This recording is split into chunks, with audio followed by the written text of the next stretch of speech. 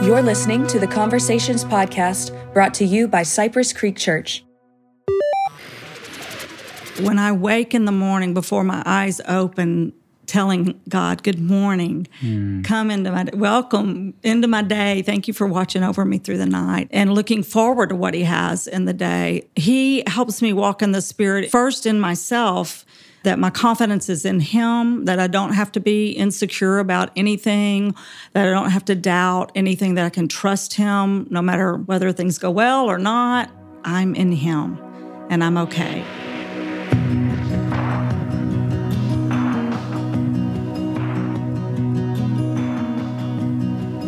Welcome to the Conversations podcast. We're kicking off a new series today called Heaven on Earth, and I'm joined by two special guests and friends. First, we have lead pastor Jose Abreu with us. Jose, thanks for being Taylor. here. Yes, good to be here. And we are joined by the amazing, the one, the only prayer pastor Rhonda Patterson. Rhonda, thanks for being here. Always happy to join you guys. Always great having you. Jose, we'd love to give you the first word, as not only did you kick off, you started a message, but you kicked off a series. We'd love to hear your thoughts. You gave us a little background, kind of introing the series, this titled Heaven on Earth. We'd love to get your thoughts on why you wound up with that series, and then even just the message of peace. Yeah, so the scene that we're looking at is Jesus in his resurrected body talking to the disciples, and he gives us these 5 gifts. That, like I said on Sunday, this was initially this last Sunday's message, and then I quickly realized there's a lot in here, and so we're going to make this a series. And I love the time. So Jesus is sharing these things with his disciples. That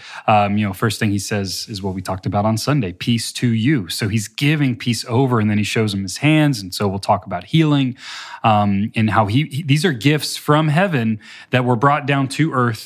Not only through Jesus, but also Jesus later ascends into heaven at the end of this story, and then the Holy Spirit descends from heaven and comes into our hearts. And so these are things that I really believe God wants us He wants us to have here on earth, starting with peace. So that's where the series came from, and that's where a little bit about where we're going to go in the next few weeks. Well, I love also, too, the way you talked about the why and then the how. So the why just being that a lot of us we're running on empty, and we need to refuel, we need to recharge. And I love how you mentioned that we don't have to wait to heaven. Like, God didn't design it so that we have to wait to receive peace till we get to heaven, that we get a chance to recharge, refuel this side of heaven and be able to do that. I'd love to ask both of y'all, just again, this is kind of a high-arching question here, but what are some ways that y'all have found to recharge and refuel in those times where you feel empty? It may not be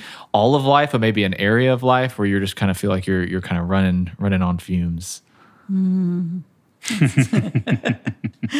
That's so good. It's just time with him. It really is for me. I know when I'm, and we all have those days, weeks, months even sometimes where things are really busy and hard to carve that out. But I can feel when I'm not getting that, and when I'm not getting enough of just sitting in his presence without agendas or even a Bible study to do, just sitting with him with worship music and listening. And when I get to do that, when I purpose to get back to it, the peace comes. So... Yeah, it ties into one of the points that we are children of God, but I love spending time with my kids. And sometimes I'm a little frustrated when my kids don't want to just stay with me. They're young, so they're in an active stage. They always want to go. So maybe I'm sitting with them reading a book, and then 2 minutes goes by, and now they just want to jump on the trampoline, or they want to go do something else. And as their dad, there's times where I just want to sit and be with my kids. And it's the same with our Heavenly Father. He just wants to be with us. I love that you said no agenda, Rhonda, because oftentimes when I go to God, either in prayer or worship, there's an agenda. I'm the one that's trying to get something out of it, or I'm giving him a petition. I'm asking of him in some way. And that's great and important. We need to do that. But there's something in John 15, we didn't talk about this on Sunday, but this is really, I think, the secret. to spending time with the Lord. It says, remain, abide in him. And then when we do that, he will provide in every way. He will make sure that we have what we need in that time in our life and or in that day.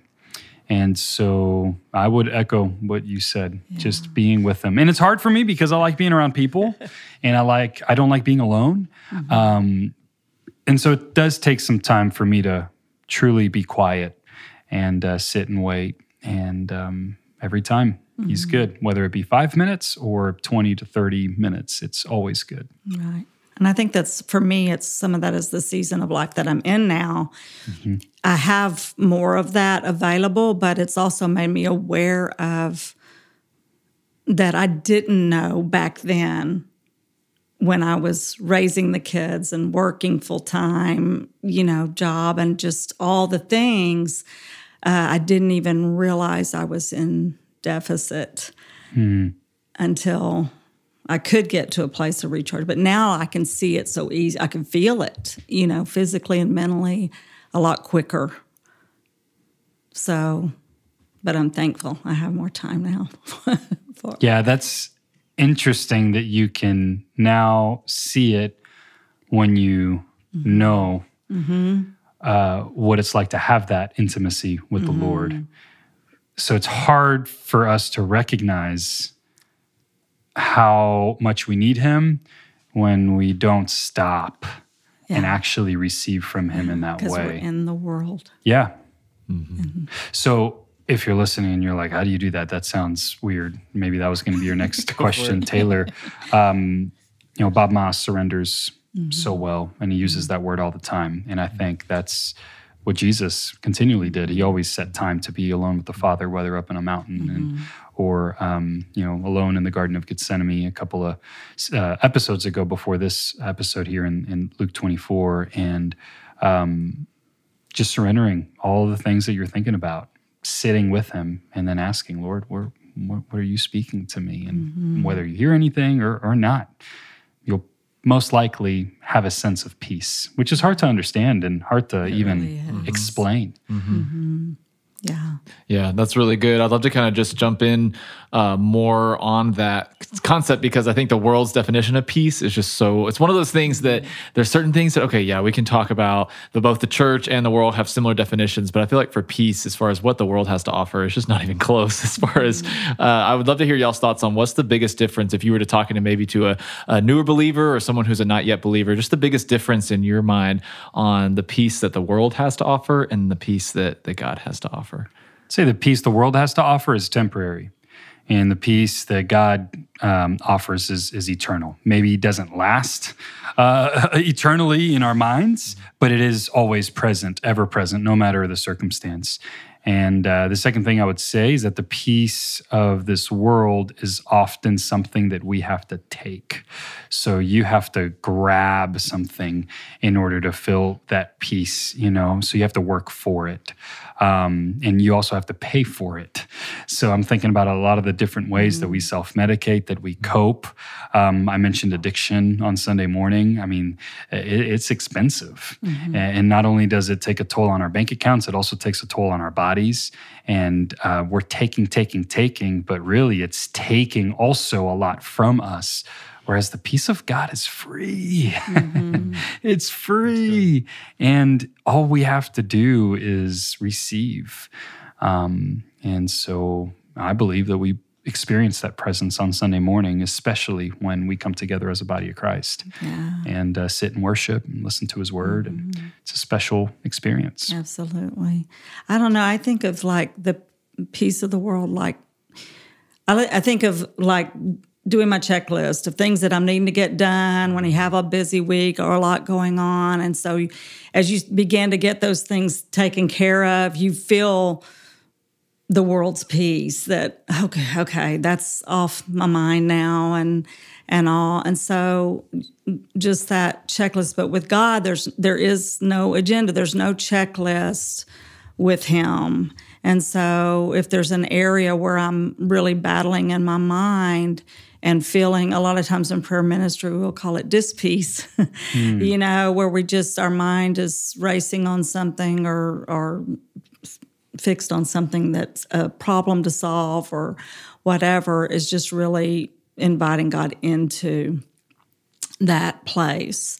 And he always has the next step forward, always, even no matter how bleak it may look, So that gives you peace. And that's that eternal peace that, okay, I'm following him. And so it's just easier. Yeah. The verse in Romans 8:6, Jose, that you mentioned just says, for to set the mind on the flesh is death, but to set the mind on the spirit is life and peace. And so there really are just two destinations, two different routes to go as far as the way that we live. We got a question from the guys, ccc.guide, from Don Kalinda. He asked, related to this verse, he said, can you speak more to how to walk in the spirit and not in the flesh? So I know that's a big question, but as far as just taking it from kind of a churchy term to just more practically, what does it look like to walk in the spirit? Well, that verse says set our minds. And so what is the focus of our attention? What is the focus of our of our thoughts? Are they trying to are our thoughts trying to elevate our need or our ego, or are our thoughts trying to elevate the kingdom and his purposes? So very simply put, are we loving God and loving that person that's in front of us, whoever it may be, an actual neighbor or a coworker or a person? That's what the Spirit is wanting to do here on earth. He's trying to redeem, reconcile, share the victory that Jesus completed on the cross and the resurrection. So when we continually think about the things of God, I actually think it changes us.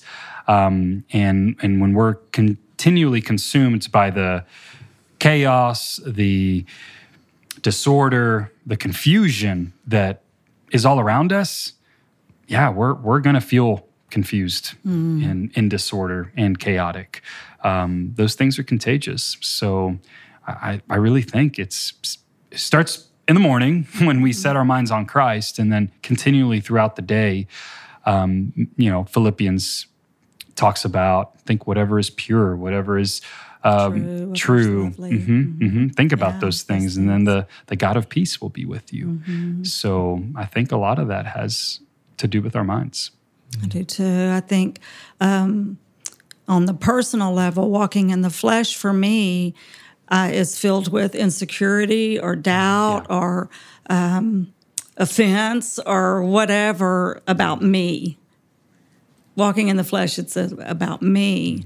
But walking in the Spirit, when I wake in the morning before my eyes open, telling God, good morning, come into welcome into my day. Thank you for watching over me through the night, and looking forward to what he has in the day, then he helps me walk in the Spirit, and first in myself, that my confidence is in him, that I don't have to be insecure about anything, that I don't have to doubt anything, that I can trust him no matter whether things go well or not. I'm in him, and I'm okay.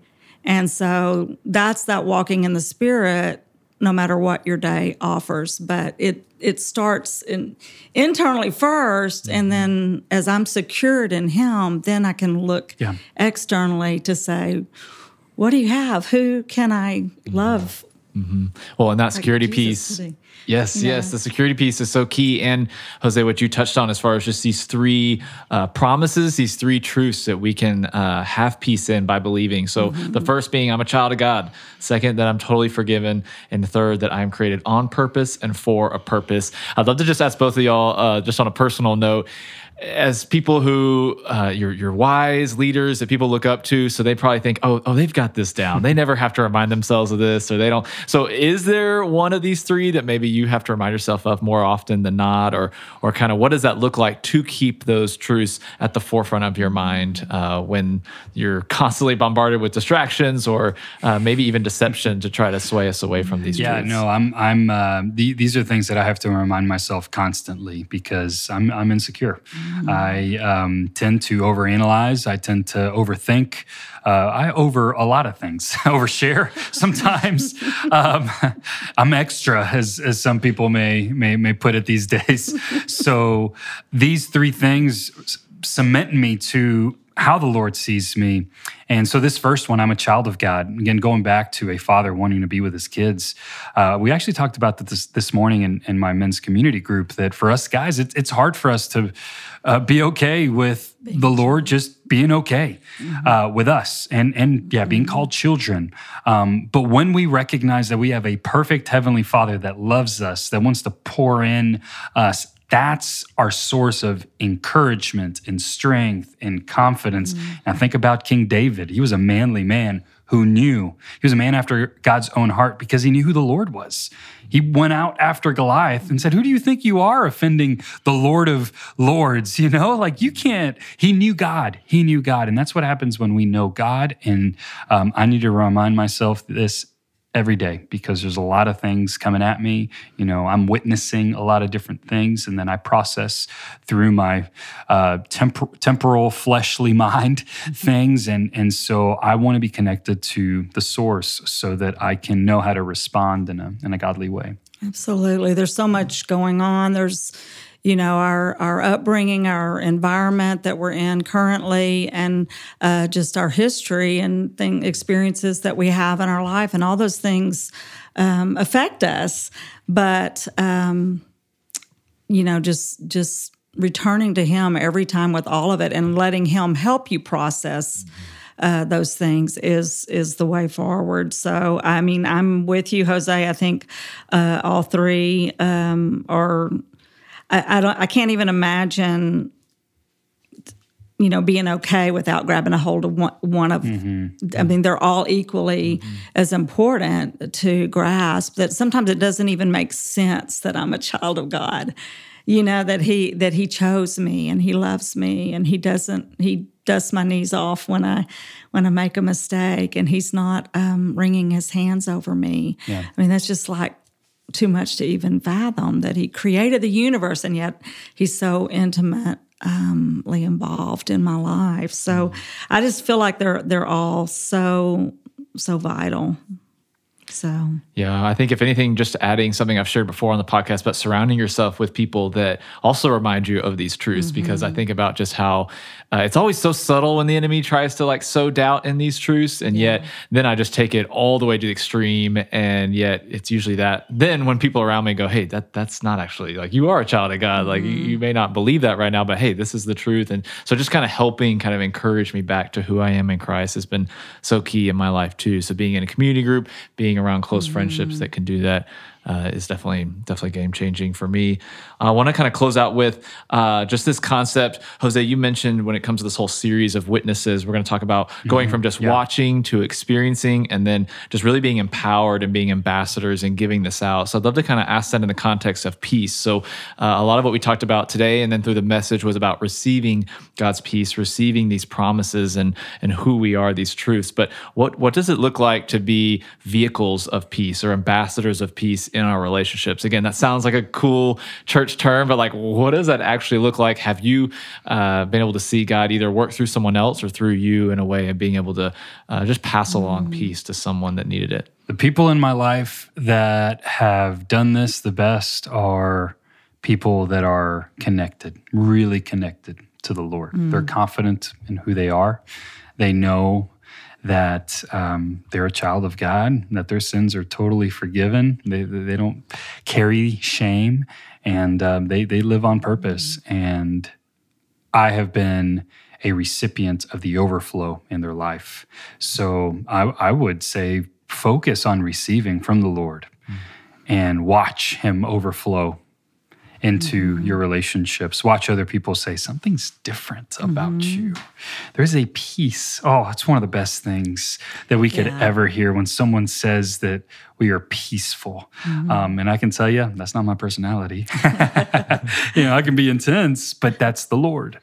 And that's what happens when we are connected to Him. Yeah, that's so good. I agree. And what those people around you that you see it in is watch how they move through their life, how they move through their days. And that's discipling by action. It's that watching what they do and how they live. And I agree with you. It's that intimate walk with Him, abiding with Him. So, yeah. both of what you shared sounds so good, and yet, at least in my experience, it can be hard to maintain consistently and faithfully just as I walk with Christ. What are maybe some things that y'all have seen in your own lives or in the lives of others, distractions, or what are some common kind of pitfalls that may keep you from kind of believing and receiving and giving the peace in the way that you were just talking about? I know, just like in praying with people through the years, sometimes we hit those bumps in the road that can be a month long, a couple months long, or whatever, where things have gone really hard and bad, and you're having a tough time. And so my encouragement is to look back, think of the place where dis-peace came in. And in my own life, it usually involves a departure from God's way. So a sin issue, a thought process, something where I departed. And it's amazing because God will call. If you're asking him, he will show you. It may be 3 months back, but he'll show you where I was trucking along pretty good, and then things went south. So asking the Lord to take you back and show you, where did that dis-peace come in? Where did I depart from your ways? And he's so gentle and he's so safe for us to go to and repent and ask him for the power of the Holy Spirit to help you turn. And peace returns. It's a new day.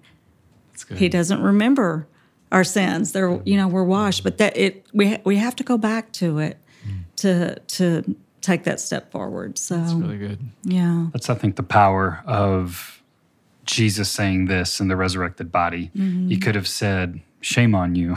He could have said, I can't believe that you abandoned me. Hey, I did this for you. Stop doing that. Exactly. He could have given us a list. I mean, he just defeated death. So it no longer counts against us. He could have told us, hey, this is what I died and rose for. Yes. But instead, he just offers us himself. He says, peace to you in his presence. And I think, to your point, Rhonda, that's just incredible to think about how kind and how wonderful God is. He loves us and is there for us all the time. And peace is one of the most powerful gifts that I think we could ever receive. We can be on that, traveling down that road and take the wrong road. Yeah. And when we get back to the road where we're supposed to be on, there's peace comes back. Okay, we're back on track.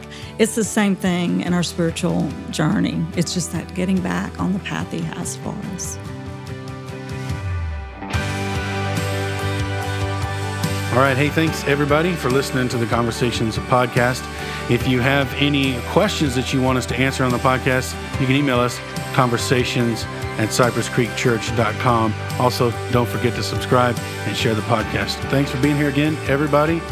It was awesome. That's it for this version of the podcast. We will see you guys next time.